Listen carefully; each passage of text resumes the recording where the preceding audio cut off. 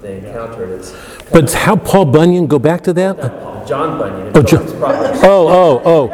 Sorry. Vanity Fair and the Salute to Small. Yeah, right. But to me, it's just an indictment of modernity, and it's a warning to know your place. That here, nature is synonymous with God, and it will always have the last word. And I think it kind of ties in with. I was going to ask you this: what is your theory on why he goes to such? He devotes a lot of pages to very intricate descriptions of whales, the details of them, and whaling also. I don't think it was without purpose. What do you make of it? Why does he spend so much time giving us all of the biology and the details about whales? Here, that's good. I mean, my obvious answer to that is because he spent so much time himself dealing with whales, he knew them in and out. And my sense is that as he matured, if you compare this novel with his early, I mean, there's no compare. There's metaphysical depths in this that he doesn't get, but he knew whaling, and he could show these linked analogies between whaling and the part of the power that comes from him is, remember, he told all those stories about pictures of whales or stories of whales, so he's critiquing paintings, literature. So even though he's talking about whales, he's talking about lots of other things too through them.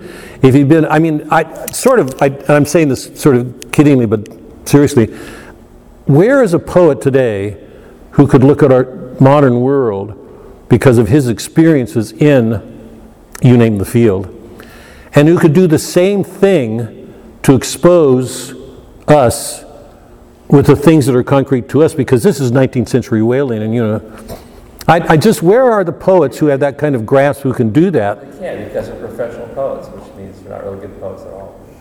Well, he had a hard time getting. There are actually publishers who would risk because they stand outside of the world. They're not the great publishers, but they realize that it's important to keep hearing these voices from the margins that don't get published. But Karen, you had something a while ago. No, it was way past. Sorry. That's okay. But I keep asking myself, how do you discuss this with your peers, literature experts like them, who are not Catholic? I live in a cave, so I don't discuss this with anybody anymore. When we were, when I was on the UD faculty, some of whom were not Catholic, we would have open discussions on these, and people would see things differently. But by and large, the faculty was Catholic, and there wouldn't have been much disagreement on issues like this. It's a different faculty.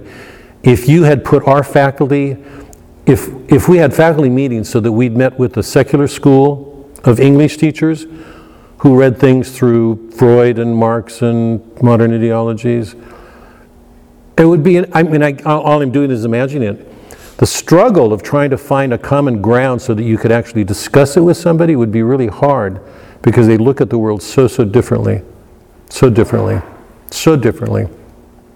Their response to somebody like me is they'd say, and I don't even know what they say, because I don't think my understanding of this is conventional. I don't think even traditional Catholics see it the way I do.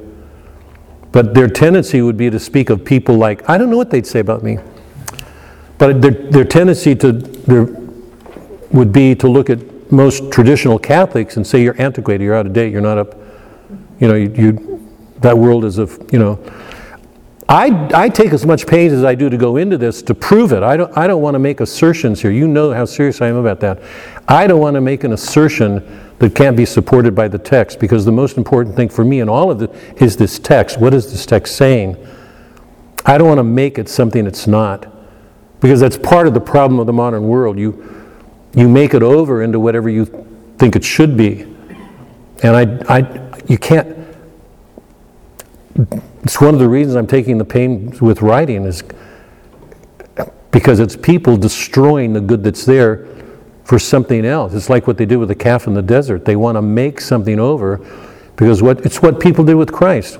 when he was performing miracles. He was doing an extraordinary thing, and they wanted to kill him. All they wanted to find was bad.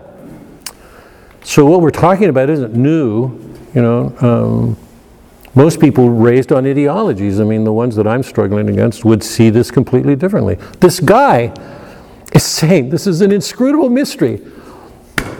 There's no logos. If there was ever a book that affirmed a logos in nature, it's this book. Ishmael is finding meaning in everything. It speaks of this wonderful and beauty and intelligibility and meaning everywhere. How can you read this and not say, God, the world's an amazing place? Stones talk.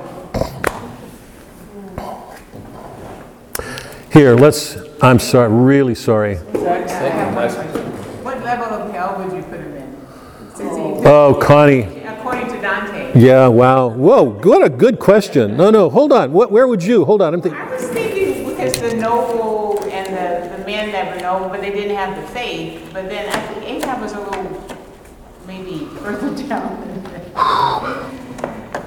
That's because he couldn't be in the incontinent, and he wouldn't be just in the violent, the middle section. It would be in fraud, and it would have to be in fraud where there was a. You remember where Muhammad was in heresies? Yes. At the depth, there have to be something down there where there's a great nobility, but there's he's doing something to make God into something God's not.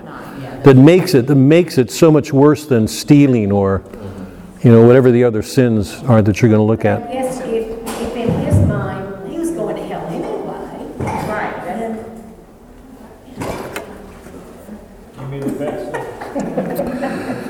Okay, we're not meeting next week.